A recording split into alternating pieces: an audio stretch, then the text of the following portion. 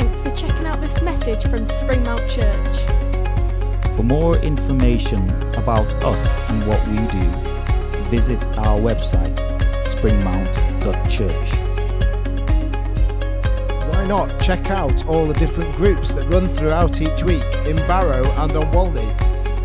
And join us every Sunday from 11 a.m. at Salthouse Pavilion in Barrow-in-Furness.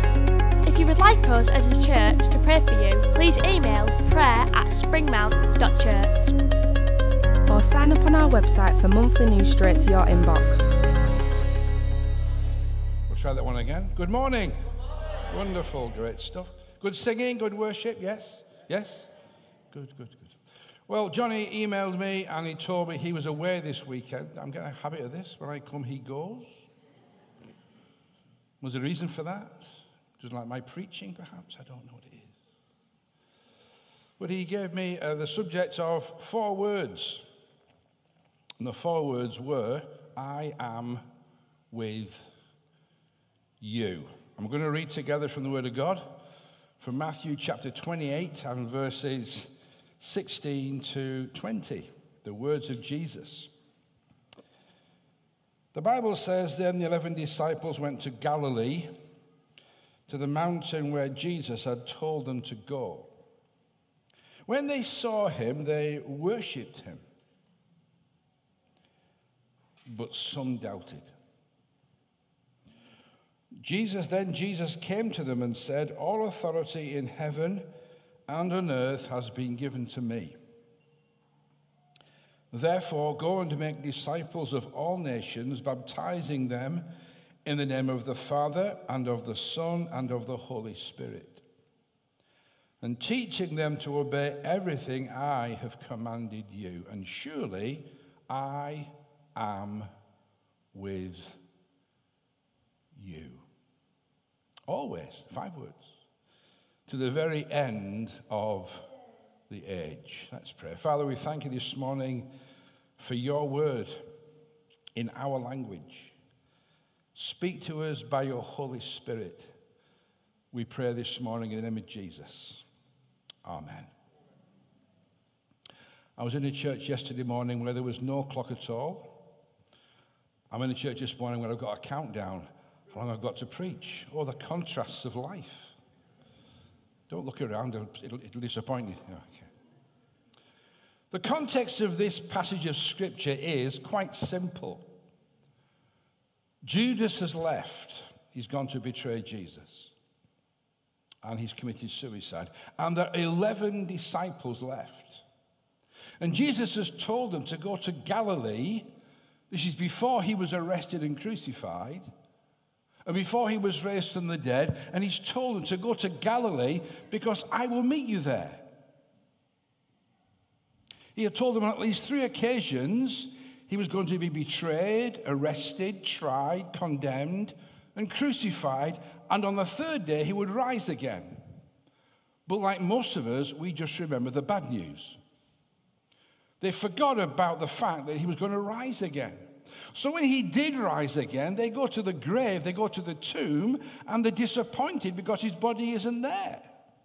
And then 2 folk are walking down the road to Emmaus, and they're miserable. Why the long face, as the song says? Don't you understand what's happened? And Peter is distraught because he's denied Jesus. And finally, they all meet up together in Galilee. James, Peter, John, all the other disciples are there. And Jesus is going to spend some time with them. And you get different accounts of this from the 4 different writers of the Gospels, Matthew, Mark, Luke, and John. But Matthew records for us here, they go to Galilee and they meet him. And the first thing is they worship him. They realize they're in the presence of the Son of God, and in the presence of the Son of God, you just bow down and you worship. Sometimes we meet people, don't we, who've met their heroes, and they've met them unexpectedly, or they've come across them somewhere, and you ask, they say, when I met them, I was just tongue-tied. What did you say?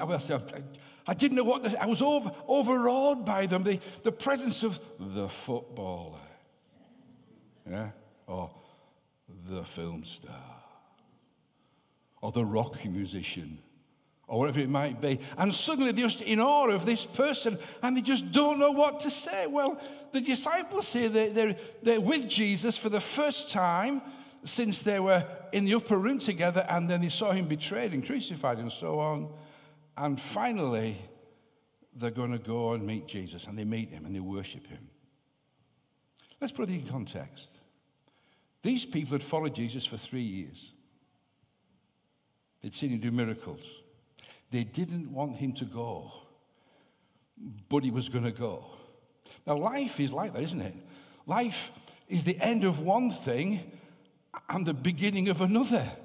That's what life's all about, you know. Somebody said to me the other day, I'm amazed how fast Thursdays come round. I think it was Thursdays. I'm saying, well, every 7 days you get a Thursday. It's not kind of rocket science, is it? Let's slip Thursday in after Monday this week and really confuse people. No. The end of one thing is always the beginning of another. I was in prison just the other week there, and a young man has come out of prison. It's the end of the prison sentence, but it's the beginning of a life outside of prison. It's the end of a school term, and it's the beginning of another one after that. Life is a series of endings and beginnings. Some ends we want to see, and some ends we don't. And some beginnings we want, and some beginnings we don't. But the disciples, he had no choice. He had risen from the dead, appeared to them, and finally they meet him in Galilee. And Matthew records for us here the last meeting of Jesus and the disciples. And they worship him. Now that's not an unexpected thing in the presence of the Son of God, who's risen from the dead. And amazing things have happened in Jerusalem. But some doubted. Doubted. What? We can sit here all high and mighty today and say, why would they doubt?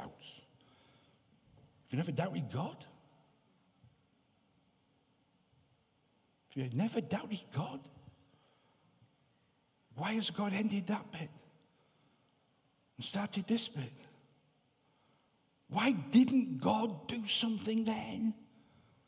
They doubted. They doubted the certainty of the future. They maybe doubted the reality of Jesus going.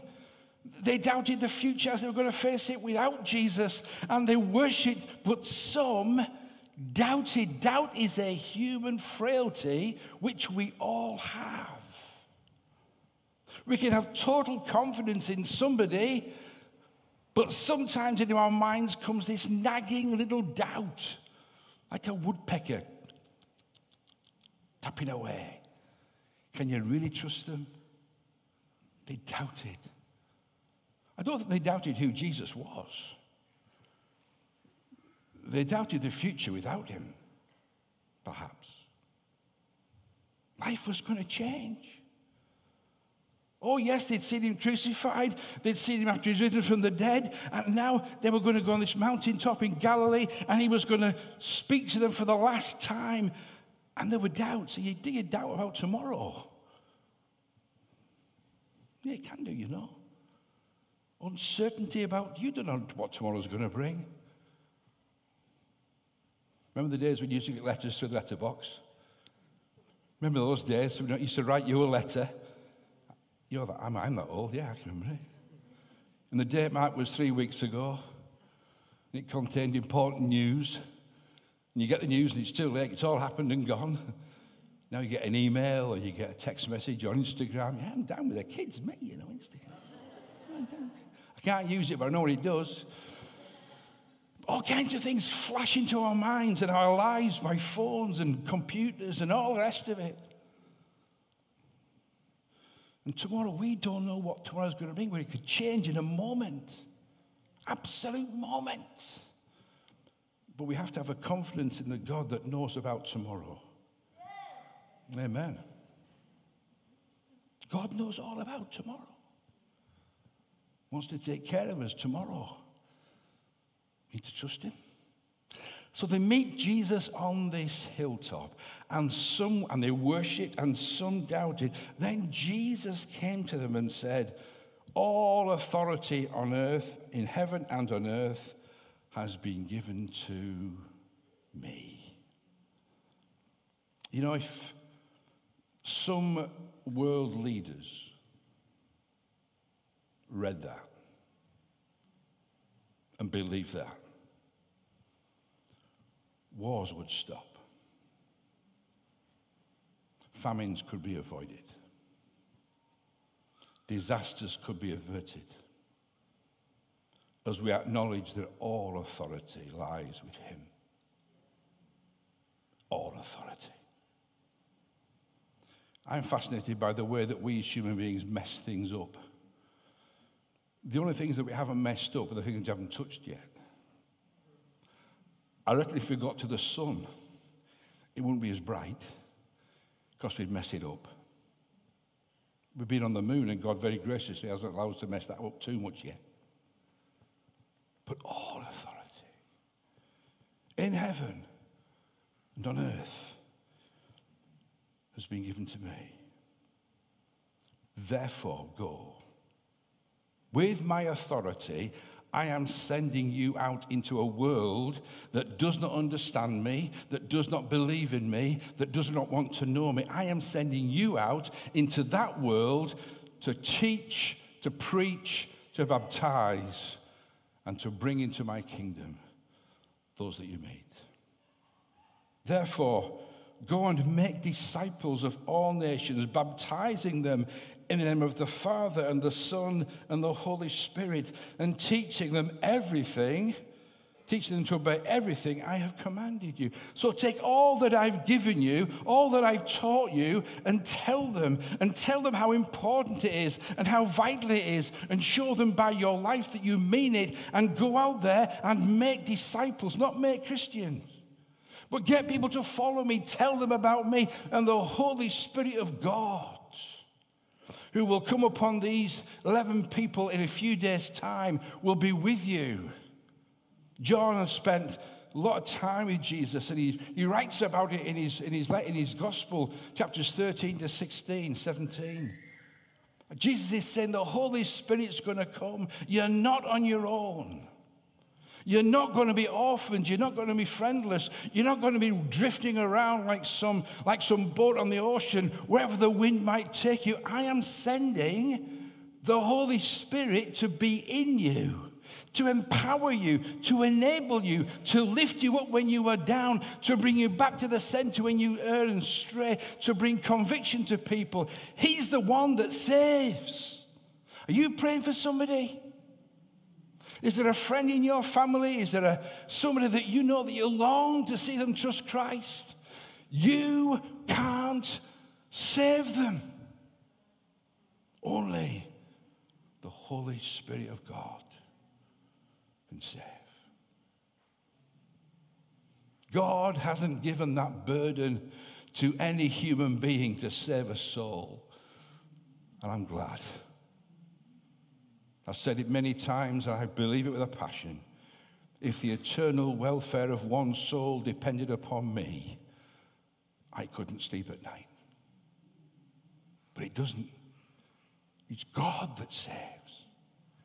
It's the power of Jesus that enables these disciples to go and do what they're going to do.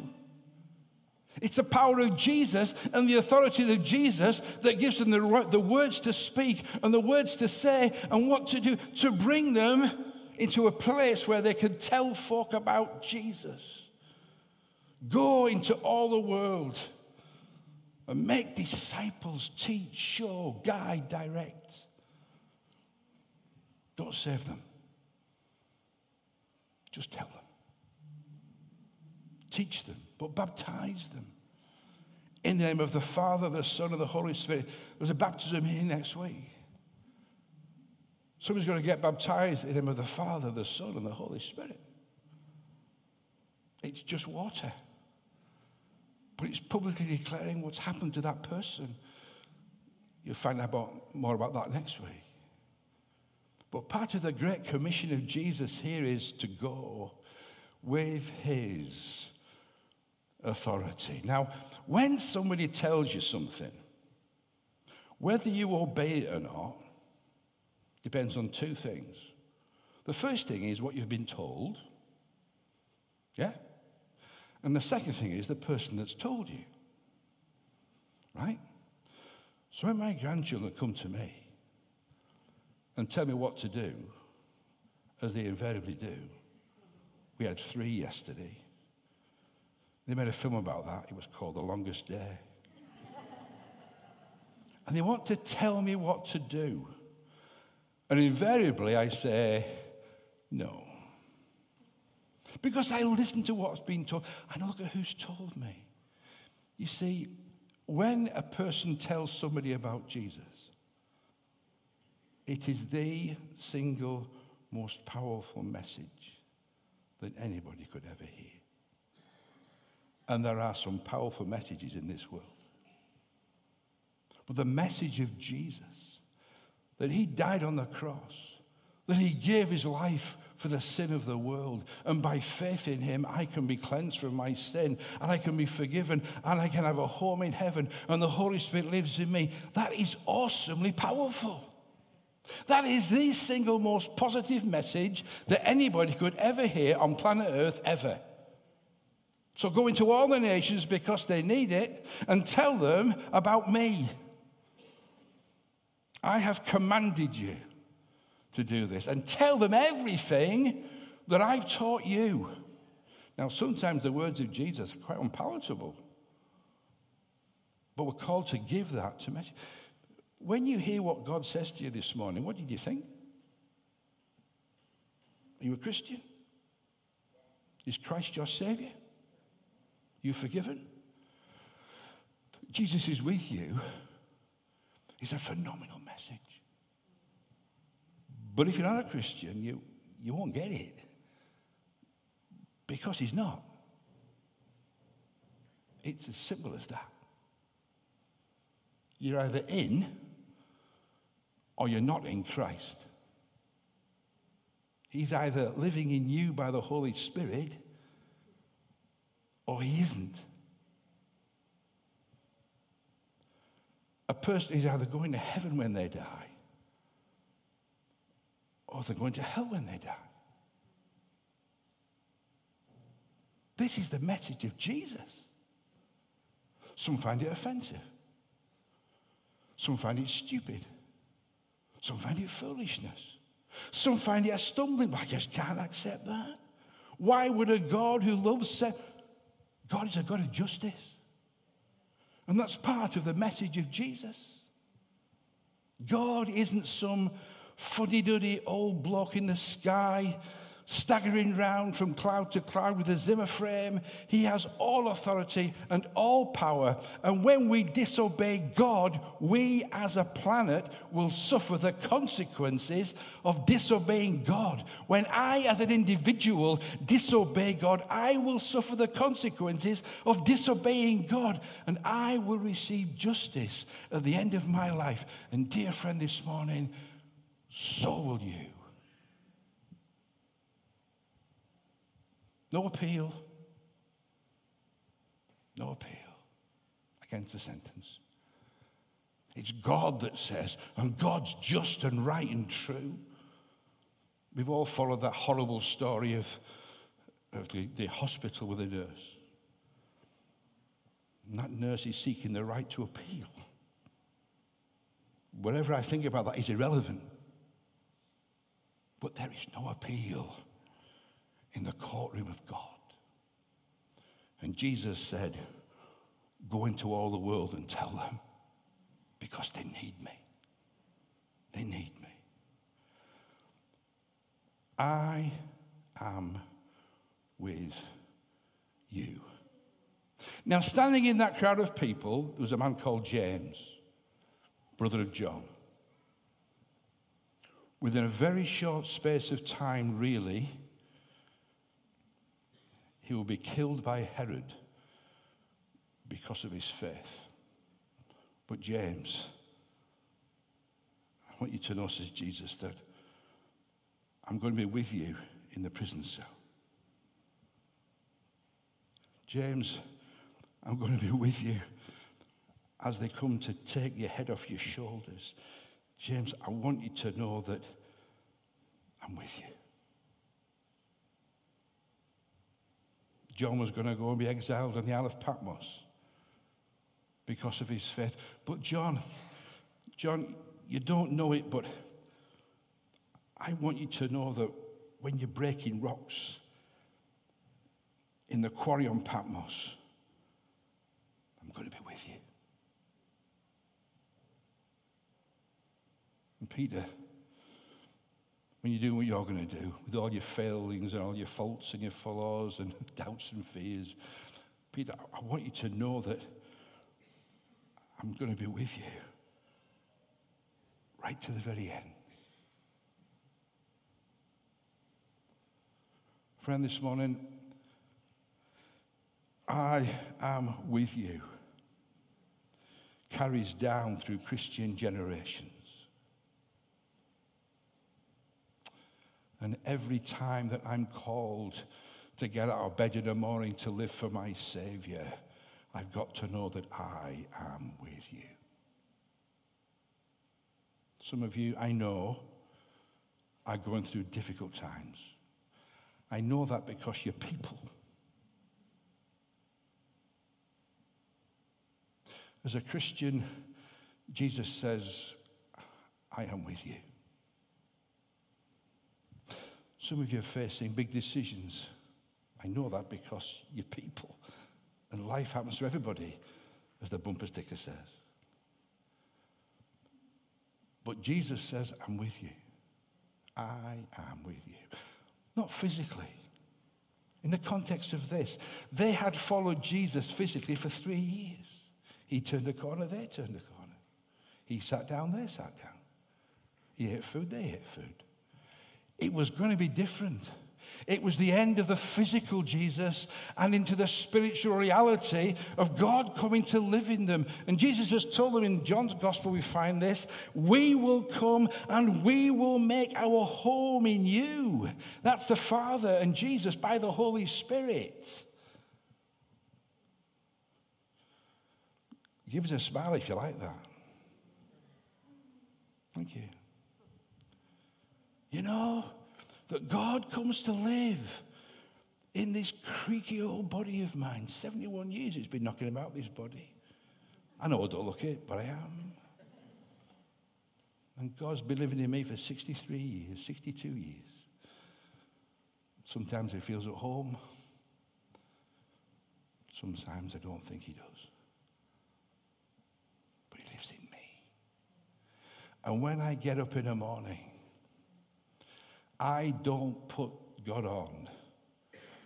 I get up in the morning and in me there is living the Holy Spirit of God.